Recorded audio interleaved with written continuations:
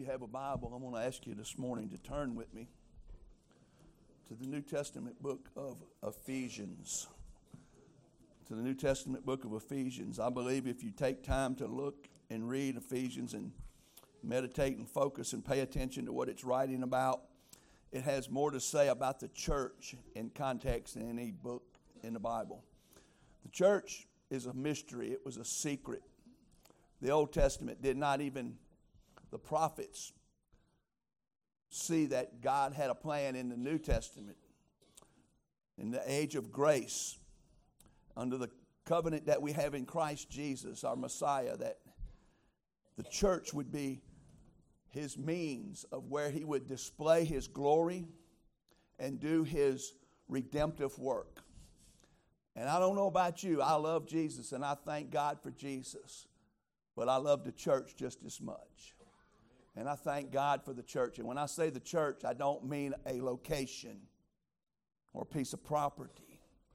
I talk about people who are the body of Christ, the living ecclesia, the called out separate ones. That word ecclesia is the Greek word for the church. It means called out ones. And the church is called out from every other person in this earth to be God's people, to be his priest, to be his body, to do his work. And if you look here, Paul, in the back part of chapter 3, right before we get where we're primarily preached today, is it up, Paul? Okay. Yeah, it ain't back there. I forgot. I'm going to have to cheat. I did too. All right, let me see. All right. There we go. He mentions the church in verse 20 of chapter 3. And he says, "Now to him who is able to do exceedingly abundantly above all that we ask or think, according to the power that works in us." Us being his people, the church, to him, doing all that we would never think of. I want you to look at verse 21. "To him be glory in the church by Christ Jesus to all generations, forever and ever. Amen." The Bible says right there that he has put the power in us to do abundantly above and all that we would even be able to think to ask. And he does it according to the power that works in his people, the church. Why? Because it says right there, to him be the glory in the church. Where does that happen and how does it happen? By Christ Jesus. And it happens to all generations from the beginning to the end until Jesus comes back. Today I want us to look, we've been looking at how to be blessed. How to be blessed. We've seen that be reverent, to honor and respect the Lord. That's the first thing. The Bible says the fear of the Lord is the beginning of knowledge. We've seen to love and support the Lord's church by being committed to the church. And then we've seen last week about being generous and the importance of honoring the Lord with your possessions. You know, if these things wasn't going on, we wouldn't be where we are today.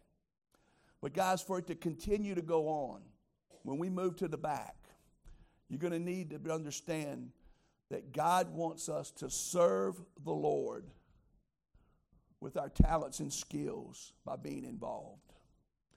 One of the great weaknesses of the church today is that far too many people are coming to the church and they're not involved with the church. They're committed to being there and wanting to be part of what's going on. But for the church to be healthy, for the church to be able to make a difference, it needs people that do more than just come and are committed to what the church is about. They are involved in what the church is doing. And God has given every one of us talents and skills that he has blessed us with that we can use to bring his work to the church. I want you to think about this morning. The church is not a piece of property. But when you say church, where do you go to church? Instantly, because we have an unbiblical understanding of what the church is, people think of a place. They think of a location. They think of a piece of property. The church is an assembly of God's precious people. Not just any people, God's people. That's what the church is. The church is us. The church is not where we meet. The church is those who meet here. I want you to look at this. the church is more than a facility. The church is a family. And so if your identity in this church is more in a facility than it is in the family, you have a misunderstanding of who the church is. Thank God for the facility. Thank God we have a piece of property. But I thank God that's not who we are. Because who we are is much more precious. We're His people. We're a family. And not only are we a family, we're the family of God. You know, I was telling Diane this week, I was thinking and meditating on all this. Family does not stay the same here. Have you realized that? When I grew up, I liked my family. I had a perfect growing up, man. My dad was awesome. He did things with us. We had a stay-at-home mom. We had the American dream family experience. But that had to end. It changed. It changed because we lost our dad early in life, but that's not one only thing changes. Some of us still have our dads, but you grow up and you get your family. Then you get your kids.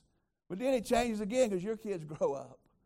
And they go get their kids. The only family that will never change is the family of God. Because guess what? We're going to be together for all of eternity.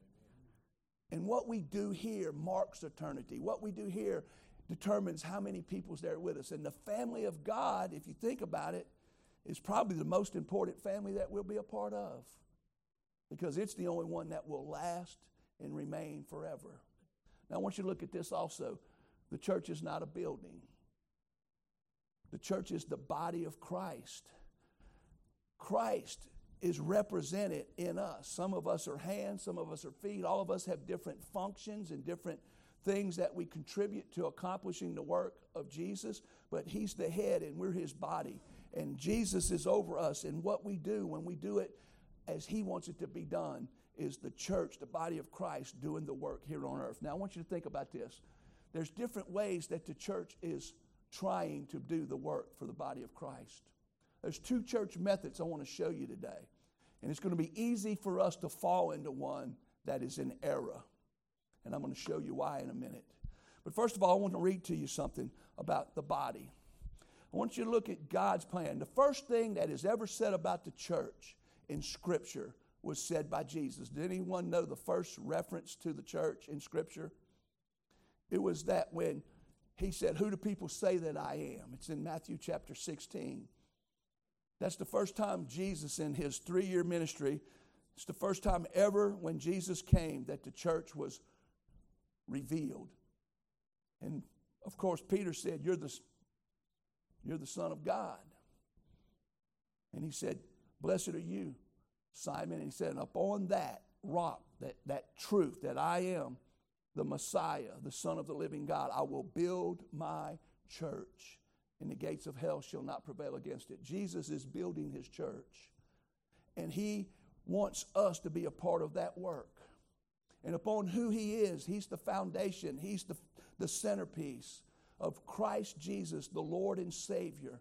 He's building His church, but He wants us to be part of it. And where I want to preach from this morning is in Ephesians chapter 4, verse 11 and 16. I want you to see what it says about the church. It says that, and He Himself, that being Jesus, everybody see that in verse 11? He Himself gave some to be apostles, some prophets, some evangelists, and some pastors and teachers.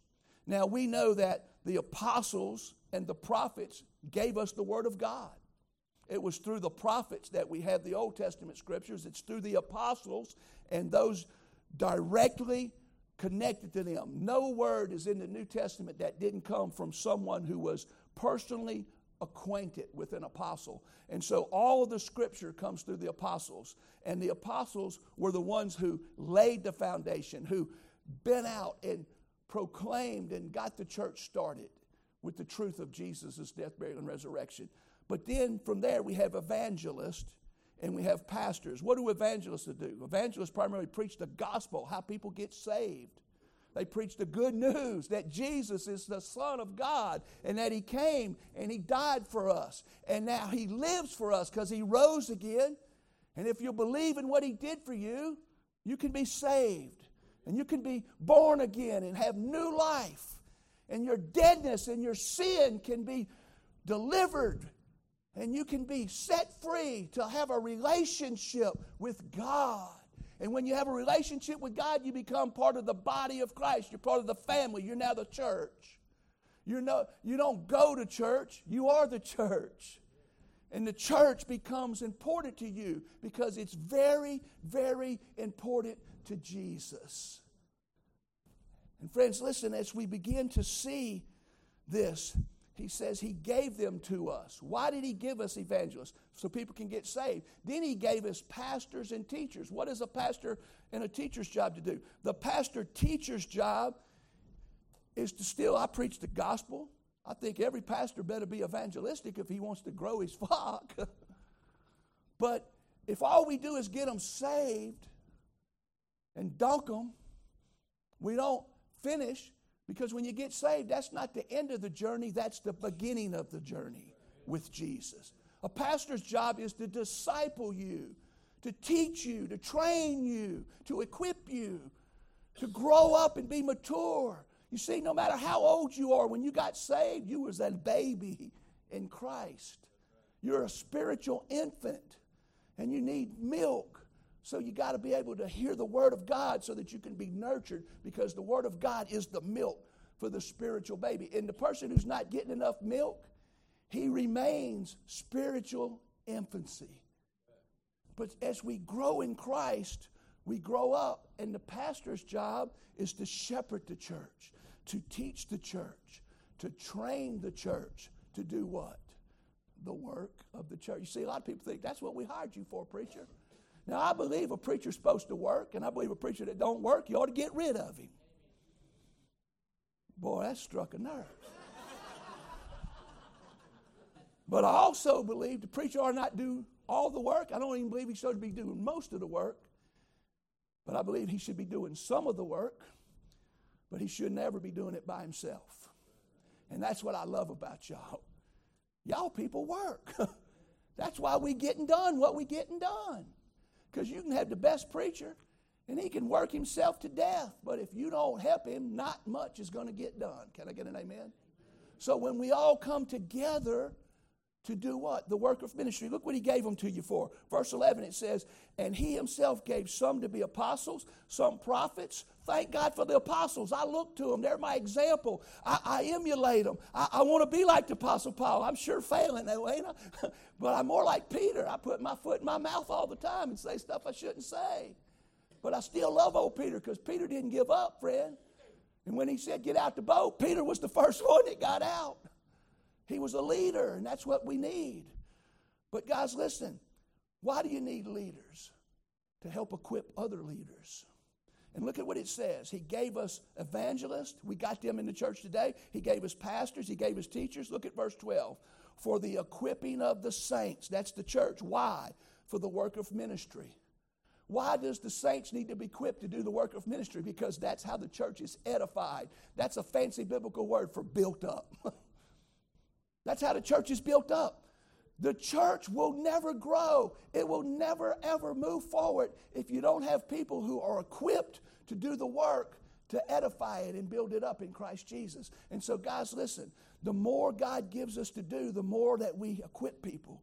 And listen what he goes on and says, till we all come to the unity of the faith. Not most of us, all of us need to come to the unity of the faith, that we understand and believe and we have like-minded doctrine. Doctrine is the teachings that we embrace as vital to our life, because what we believe about God's word is the most important thing about us. And look at what he says, till we all come to the unity of the faith and of the knowledge of the Son of God, to a perfect, that don't mean perfect as in perfection, it means perfect as in complete, mature, grown up. I don't know about y'all, but I think Big John's perfected in his growing up. He don't need to get no bigger, does he? Now, Richard may say he does need to grow up. Now, I'm playing. I'm meddling now, ain't I? But what I'm saying is, he's as big as he needs to get. He's grown up. He's complete. He's mature. Guess what? Spiritually, God expects us to grow up to what he created us to have the ability to grow up to become. He wants us to be mature people. Look at what it says in that verse. And then we're going to get to what I want to show you. It says, till we all come to the unity of the faith and of the knowledge of the Son of God, to a perfect man, to the measure of the stature of the fullness of Christ. Have y'all noticed that when Richard and John walk into church, it's not easy? I mean, it's pretty easy to tell that they belong together. If you had to say, look around this morning, who do you think is Richard's son? Would it be hard to figure that out? I mean, they both tall, they both bald, and they both look alike. If you get around them, they both like to work on things. They are a lot alike. Guess what? We're not mature into the finished, perfected place God wants us until we reach the stature and the fullness of Christ. He's our daddy. We're supposed to become like him. And guess what? We're supposed to be able to do the things he did. Just like John likes to work on things because Richard likes to work on things. Guess what? Jesus said, when I came, I didn't come to be served. I come to be a servant and to give my life as a ransom. So we ought to love to be servants. We ought to love to be doing the work of ministry because that's what our Lord did. And friends, listen, there's different ways to reach people today, but they're not all right. I want to show you two forms that people are doing to reach guys. Look, there are no shortcuts to spiritual maturity. It takes time and effort to become grown up in Christ. But it takes a pastor that's dedicated to teaching you the Word of God, to challenging you and expecting you to live the Word of God, and who will make you get out of your comfort zones and go where God wants you to go and do what God's called us to do. Because it's easy for us to take the easy road. Can I get an amen? But the road that follows Jesus. Now I want you to look at this with me. The path to spiritual completeness is a narrow road, and few go down it. But it is the road that Jesus walked, and I'm convinced by Scripture that it is the only way to the blessings of the abundant life that Jesus has promised to those who will follow him, his church. It's not the easy way. The church is not in need of more church members. The church's greatest need is disciples. We have far too many church members and way too few disciples in the American church today. And let me show you why. There's two ways to grow a church. Showmanship model, discipleship model. Which one do y'all think is Jesus' model? Jesus didn't like showmanship. That's what them puffed up, look at me and my fancy religious robe and my tassels. Listen how I pray in public. Jesus rebuked them as hypocrites. They were called the Pharisees. They were the leaders of Jesus' church. He ain't looking for showmanship, guys. He's looking for discipleship. Disciple, what does it mean to be a disciple? Deny yourself. Take up a cross and follow Christ. Now I want you to look at this. The showmanship goes by come and see the Jesus show. The discipleship survives by going and telling the Jesus story. And friends, listen, you can go to church if you build a good Jesus show. They're all over. What we're building back here is going to get people to come to see the Jesus show. But that back there will never change a life. That will never win a soul. It'll never make your family more what God intends for you to be. It's nothing but a tool, a place to gather for the church, to be discipled, to grow, to go and reach all nations, to baptize them in the name of the Father and the Son and the Holy Spirit, and to teach them all the things that Jesus taught unto us to do. That is our commission. But we do that, not a building. No matter how great a facility we can build, a facility has never, ever saved one person. See, what they look for is a charismatic superstore. They're dependent on creative professionals. We got to get people who are real educated and real smart and have all these gifts. And they want people who are charming. Because a charming, creative professional who has superstar status, who's very charismatic, can draw people. But he can't save them. He can't turn them into Jesus people. And friends, listen, Jesus looks for submissive servants. And he don't hunt for publicly superstar. He's hunting for common folk like me and you. He can use anybody that will say, Jesus, I'll follow you. He didn't pick out the people I would have picked out. He picked out Peter, fisherman, a tax collector, stinking sinners, people that cussed. Y'all say, how you know Peter cussed? Because when he got under pressure, when they was asking him, do you know him? And they was fixing to crucify Jesus. Jesus said, I don't blanking know him. 3 times. The Bible says he swore. You know what that means? He used words that we don't use in church. You ever been around fishermen? You ever heard the saying, cuss like a sailor?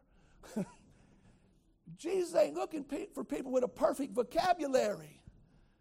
Although he will improve your vocabulary, there's things I used to say I don't say, thank God.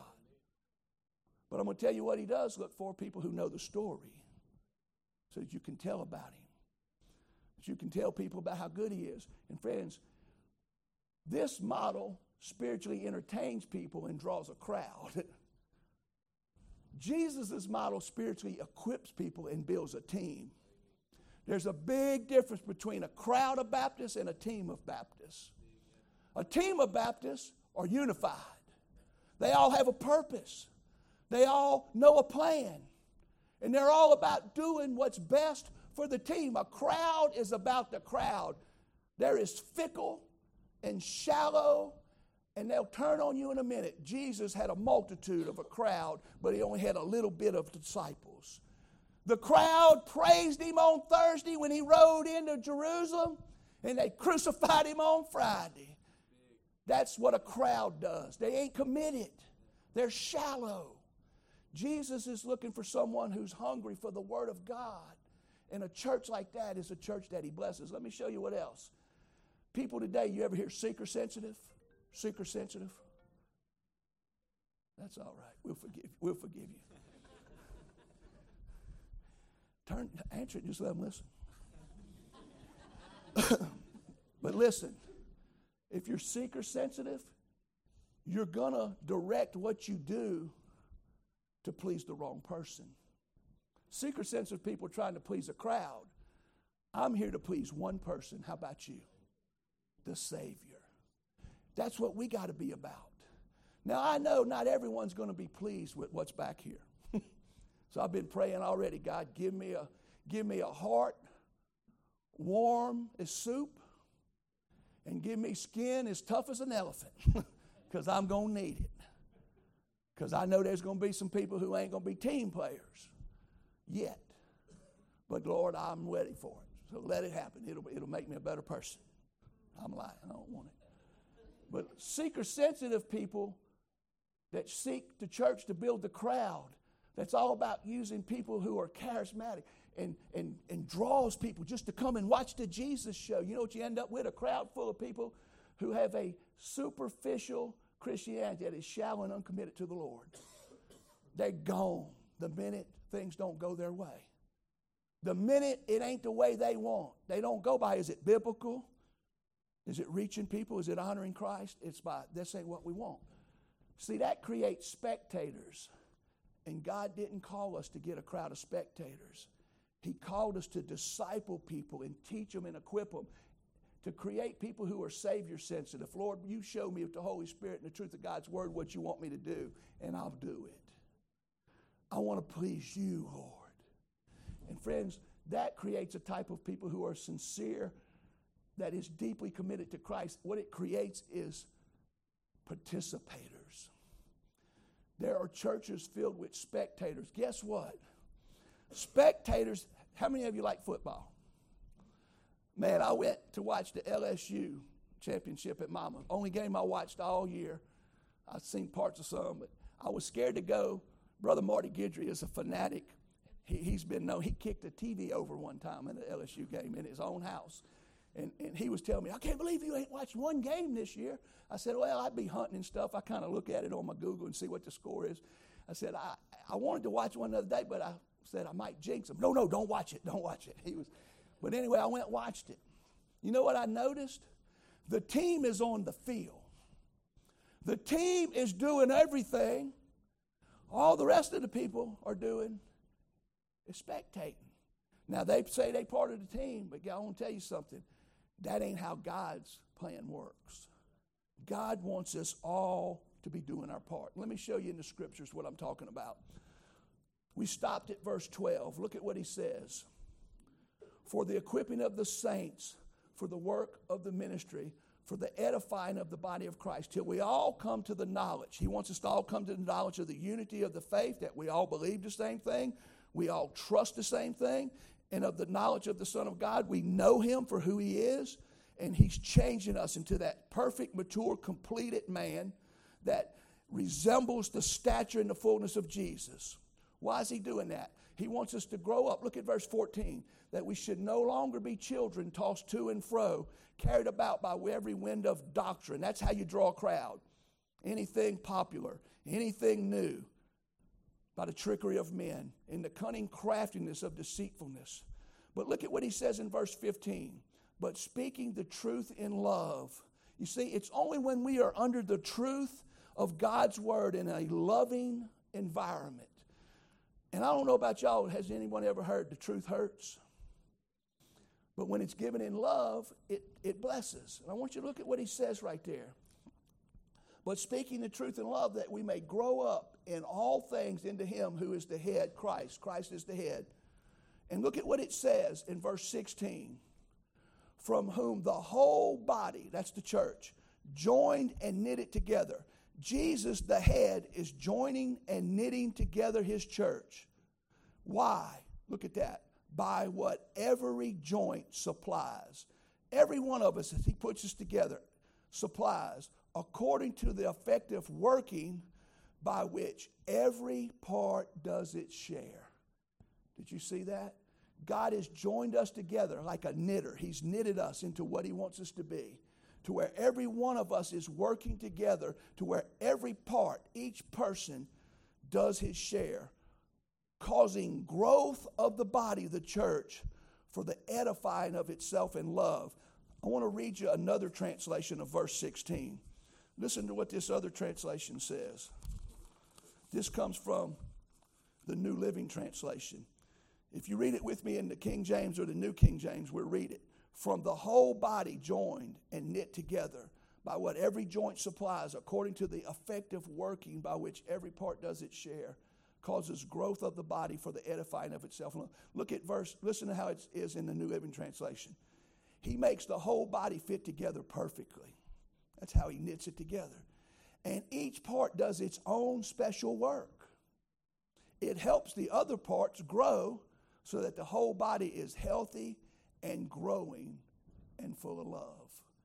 See, that's how God intended the church to be, for everyone to have their part to do. I want you to think about this. God's design for his church, when you look at the Bible, is that every member be involved with the work of ministry in the church. The more people that's involved, the healthier it is and the more it can do.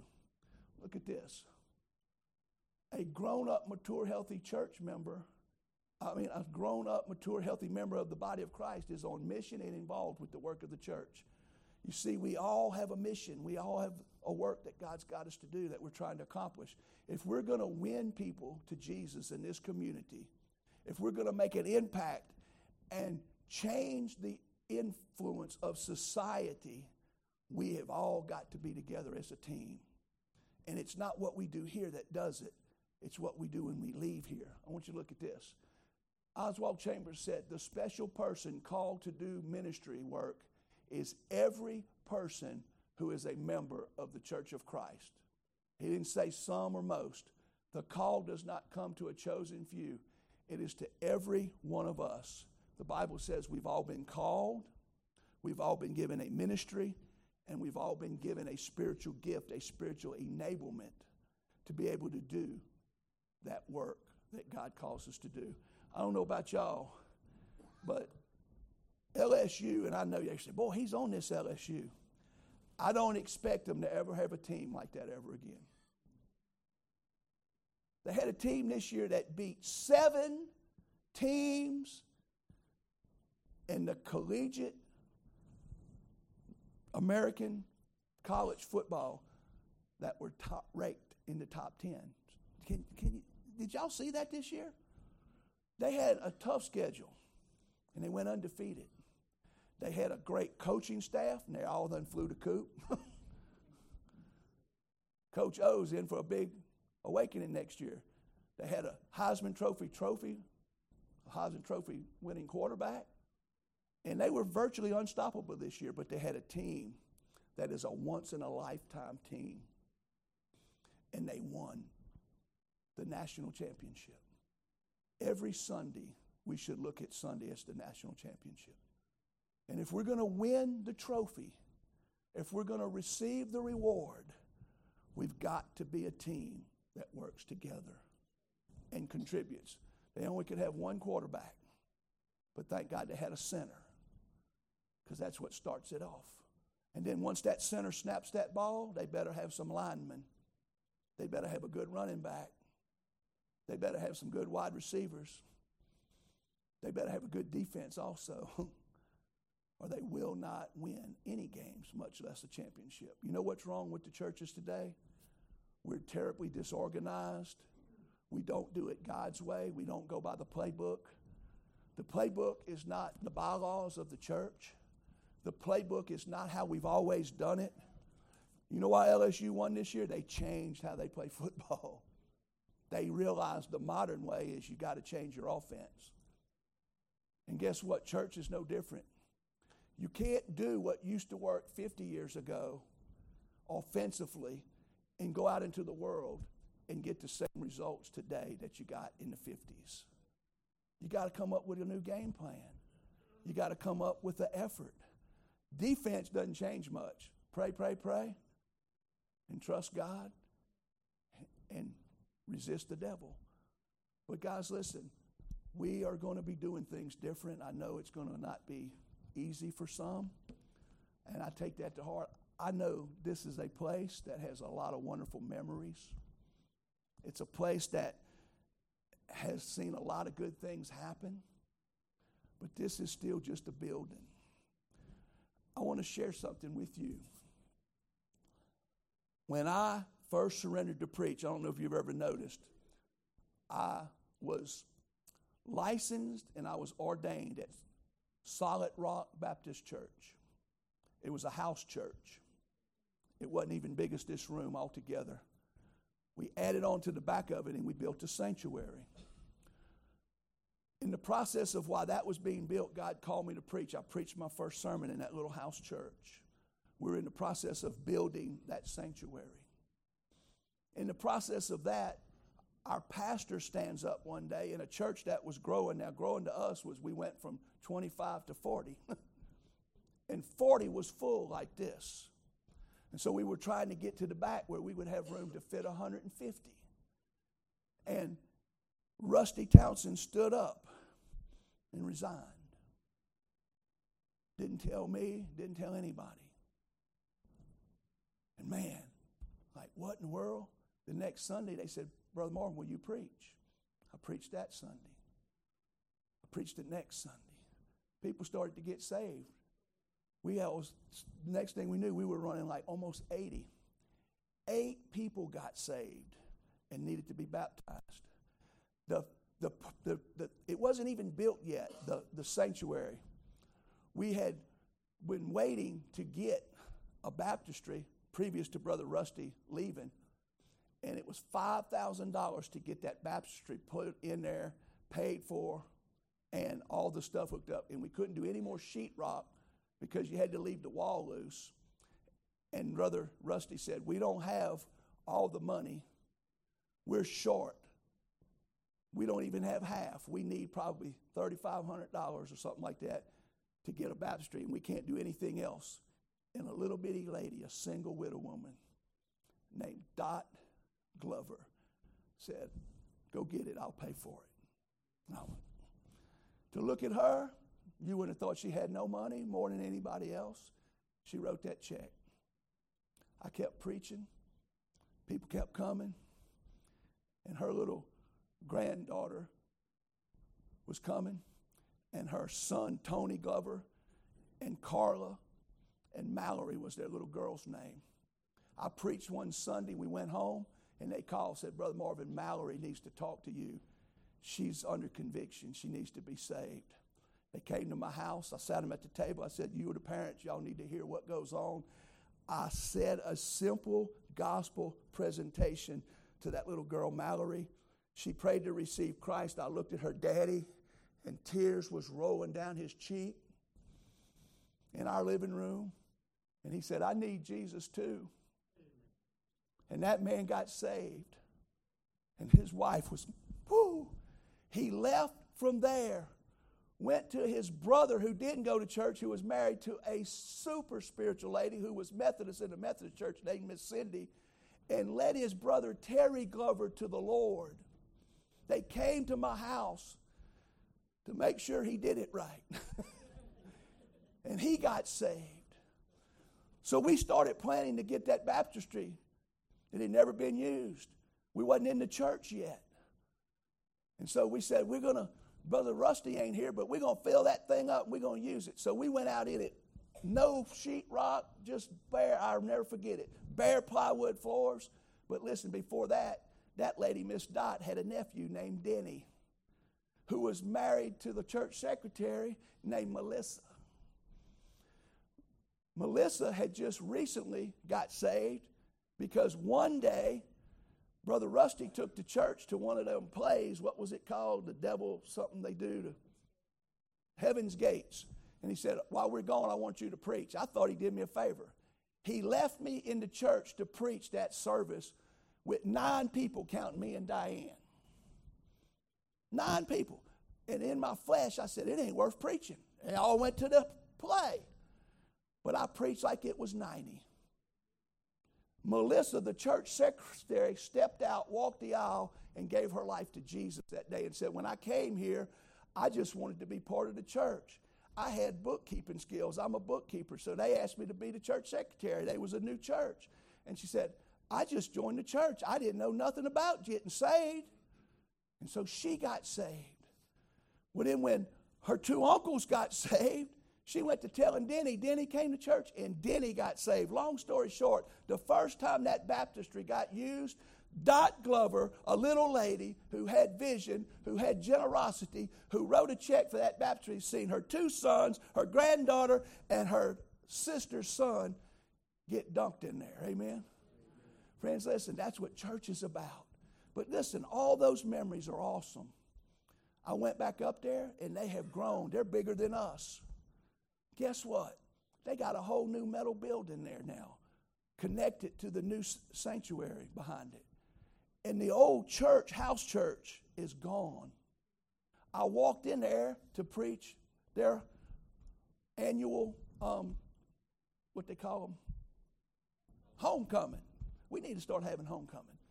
And so I go in there, and I walk back there, and I'm like, man, look at this. The old church is gone. And I'm going to tell you what, it was cool. It was as close to the Acts Bible church I'll ever get to. It was like being in the book of Acts in that old church. So I walked around and I looked at the church and where the door was at, and I stood about where I would have been standing where I preached my first sermon. And I went, dang, I can't believe they tore down the church. I can't believe they moved out of here. This is where the greatest thing in my life next to getting saved after I preached my first sermon. No, I looked, and there was a bit of memorying what it was like that day. But guess what? That memory will be with me for all of eternity. I didn't need that building. I didn't need that. What I seen was a big, fine facility. And we was fixing, after this big homecoming meal, eat chicken and fries and everything. Man, I got over it. Listen, God doesn't want us attached to things here. He wants us attached to people, to His plan, to Him.